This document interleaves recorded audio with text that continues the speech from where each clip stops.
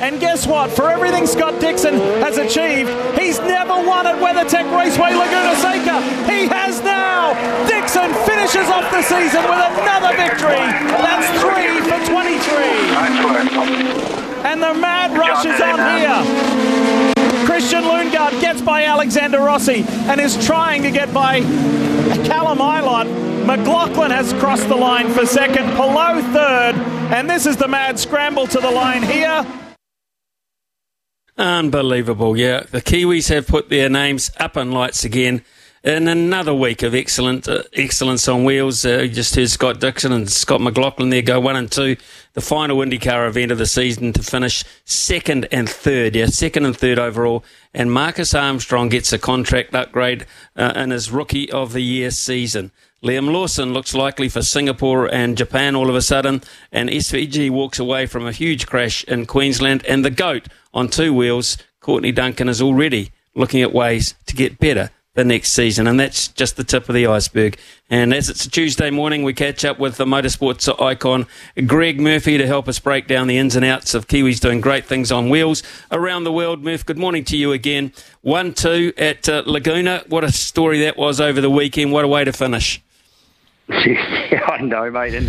And to be honest, there was actually a possibility there for a little while that it could have well been a 1-2-3 for the Kiwis in the final round of the IndyCar Championship there, with Marcus Armstrong looking very, very good. It was just a mental race. I mean, it was very hard to follow because of the safety cars, and basically the strategy stuff just went out the window. And in typical Scott Dixon fashion, he just put himself, as he does, just beautifully into that position, and it just kept looking more and more likely. It was going to be his race, and Scott McLaughlin, starting on the front row, got a push at the start of the race, ended up in the sand and the gravel, and his race looked like it was done. Scott Dixon got a drive through, and his race looked like it was over, but it just unravelled for so many others throughout the day. And then Marcus Armstrong was in on the same strategy as Scott Dixon, and was looking like he was going to be right up there with his best finish and a podium, and unfortunately then got turned around at one of the restarts. So it was an amazing weekend for Kiwis over there in the US. Dixon finishing 3 wins for the season on a high, second in the championship behind his teammate Alex Palou. Scott McLaughlin elevated himself there in the last race up to being in the top 3 in the championship. So 2 Kiwis on the championship podium right at the finish, and Rookie of the Year for Marcus Armstrong, who's announced his full-time ride next year, including the ovals. Gets his rookie oval test this week at Texas Motor Speedway, so he'll be super excited about that. So IndyCar's been delivering. It was it was an epic way to finish a crazy season over there in the States.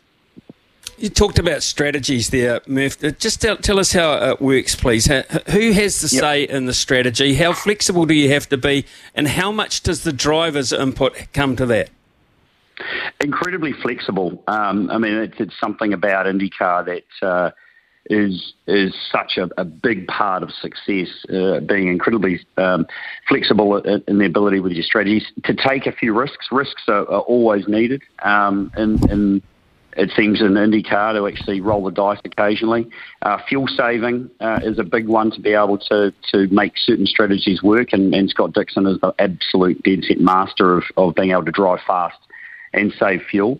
Working with the engine supplier, Honda and Chevrolet, who supply the engines over there, and working to get the best mileage and speed out of those is a big part of it. So the way the team works and the drivers work together, the team have so much information, there's so much data and telemetry, and understand through all the algorithms that they have with all their computer systems, what they're able to do. Sometimes they put that on the driver to actually go above and beyond when it comes to fuel save. But the driver, someone like Scott Dixon, he's got the type of brain, as a lot of them do, that knows exactly what's going on at any given time in that cockpit, and that makes the difference between the greats and the goods. Being able to actually understand and know what's going on around you at any given time, and know the strategy and work it out and have it already planned in the brain before the race starts, so that you can make changes on the fly and be able to support the team and the crew that are sitting in the pit lane on making those decisions. So there's so much to it.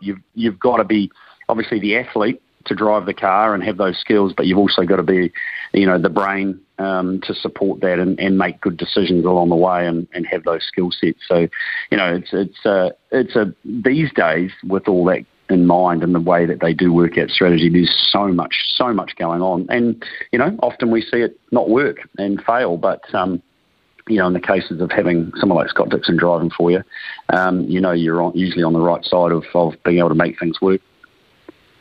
That's great news for Marcus Armstrong. It was only a week ago we were talking about an horrific incident in the pits, which denied him any chance of a decent finish when his right back wheel disappeared past his nose, basically. And all of a sudden, a week later, now he's guaranteed a future. Well, I won't say long-term, but certainly guaranteed a short-term future, which we spoke to him personally, and that was one of the things he was trying to establish this year. Yeah. I mean, he's I think, knows that his future in the sport is in the States. He's really enjoying the IndyCar thing. He's been just absolutely amping to get on the ovals and do a full season. I mean, we've got to remember he was 5 races less this year than the other rookies, and still managed to win Rookie of the Year.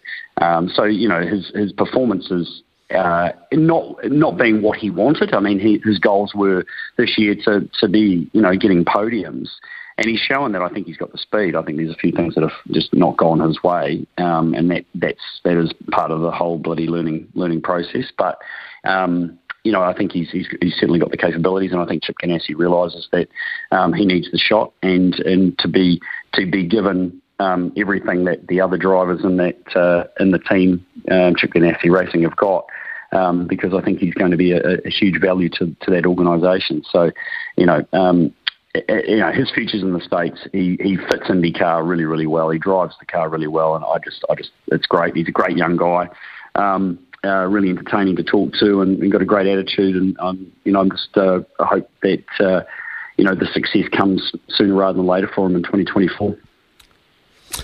Over here, SVG involved in a pretty big crash at the Queensland Raceway. What have you heard or spoken to him about that, or have you heard anything, any update following that?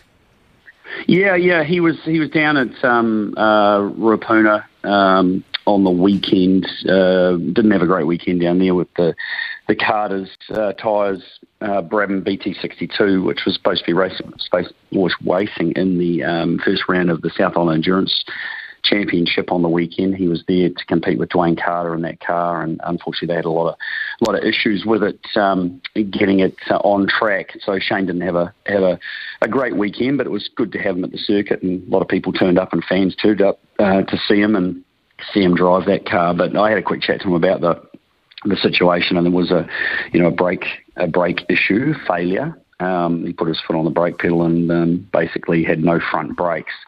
So I think he said he hit the tyre wall there at about 95, 100 kilometres an hour. I think he said it was. So it was quite a terrifying moment for him, actually, heading down into the final turn at the Queensland Raceway, 5th gear in a supercar, so accelerating pretty hard, and then to have that situation happen. So it was a bit of a panic, because it was he found it quite difficult to get out. He had to get out through the passenger side, and there was a few things that sort of have been highlighted that need to be worked on and looked at and practiced, actually, from the incident. But so he was a bit shaken and a bit sore, actually, from that one, Smithy, but onwards and upwards for this weekend at Sandown.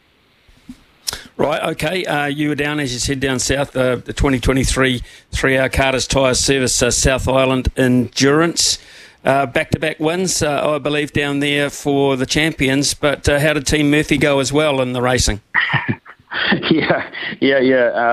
Sammy Fillmore and Johnny Reid did a nice job in their IMS Audi to win the big 3-hour race. Team Murphy, well, I handed the keys to older son, Ronan, in the Renault RSO1 with Shane Helms, and the Golden Homes entered RSO1.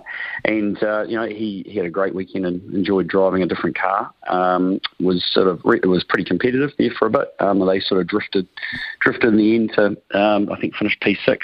I was basically not supposed to be driving, but got a late call-up with an injury to Alan Dippy in an earlier qualifying incident, and was sort of a little bit circumspect about his back, so he had to go off to the hospital, get a checkup. So I was pulled in at the last minute to drive his brand new Porsche 911 992 Carrera Cup car in the 3-hour race with Scott O'Donnell. So that was first lap I did was one lap at the end of qualifying, and then jumped in during the race. So it was something that was unexpected, but it was very enjoyable to get out there and have a bit of a play over the weekend. There's nothing like getting thrust into a car you've never driven before and having a crack. So, for fathers, fathers watch their kids' sport. Sometimes they'll play themselves, but they certainly follow the interests of their kids. I mean, how much, this is an interesting one for me, how much of the Murphy time as a family is spent around motorsport? Is there any breakaway from it? Not a lot. It just becomes... all-encompassing, really, and just certainly with Ronan at the moment, he's living in Australia and racing in the Michelin Sprint Challenge Championship over there. So, his world's dominated by that, which then, is obviously, my attachment to it becomes fairly full on as well, just keeping an eye on and talking to him and about that on a regular basis. And so that's his world, there's no real other things outside that of interest to him. And then, my connection with motorsport in this country is still strong amongst very different things, but working with, the Tony Quinn Foundation and also the Hampton Highlands and Taupo circuit with the group CEO, doing a whole lot of work there with events and other bits and pieces. And then my other son, he's doing some Toyota 86 stuff, so his focus is other than supposed to be university. He's pretty focused on that for this coming Toyota 86 season as well. So there's not a lot of escape from it, to be honest, and not a lot of time to do other things that I actually like doing, which doesn't involve motorsport. But it is part and parcel, and it's still, there's a lot of enjoyment that comes from it as well. Even though most of the time I'm pretending or saying that I prefer they were doing something else, which I probably do. But being that they are involved in it, there is a lot of enjoyment from it as well. Yeah, other son being Cormac, folks, by the way, just keep an eye on him and some of the results over the weekend. I think 17th in his class at the weekend, so on the road. I'm sure the Duncan family have the same sort of feel about them from time to time as well. And we're talking Courtney here, folks, 4 times world motocross world champion, and now already looking forward to making improvements. Getting what does she have to prove anymore? I mean, she's so young, but Nothing. does she just keep on going? Yeah, 100%. I mean, I don't think she's got any, the drive that she has. I don't think it diminishes at all. It doesn't matter that it's now 4-time. It's now about continuing to find improvements, because there always is. There's always things to look at to try and do better. And that's part of the drive, right, is to actually do better, find things that improve that performance and give you new things to focus on. So, I think, I don't know if the numbers really matter to her. Maybe it's something that's a question we need to ask. It's just about continuously, finding that motivation and looking for ways to be better at being the best in the world. So, good on her, and she's still incredibly young, and there's always going to be new challenges coming through because there's always new talent. And I think women's sport is just growing in stature and across just about everything. And I have no doubt at all that motocross and motorsport and certainly if we're focusing on motocross right now, there'll be no shortage. There's great talent out there, and it's a big world to pull all these new riders from. And I think motocross is still very, very strong in Europe and certainly in the US. So she's going to have new talent that she needs to deal with for years to come. So I'm sure that's a motivator. If around motorsport and being so strong at the moment, all sorts of magazine-y type things and programs, etc. Kiwis Born to Fly, the Motorsports documentary. Have seen it? Did you have any involvement or any input into it? No, I didn't.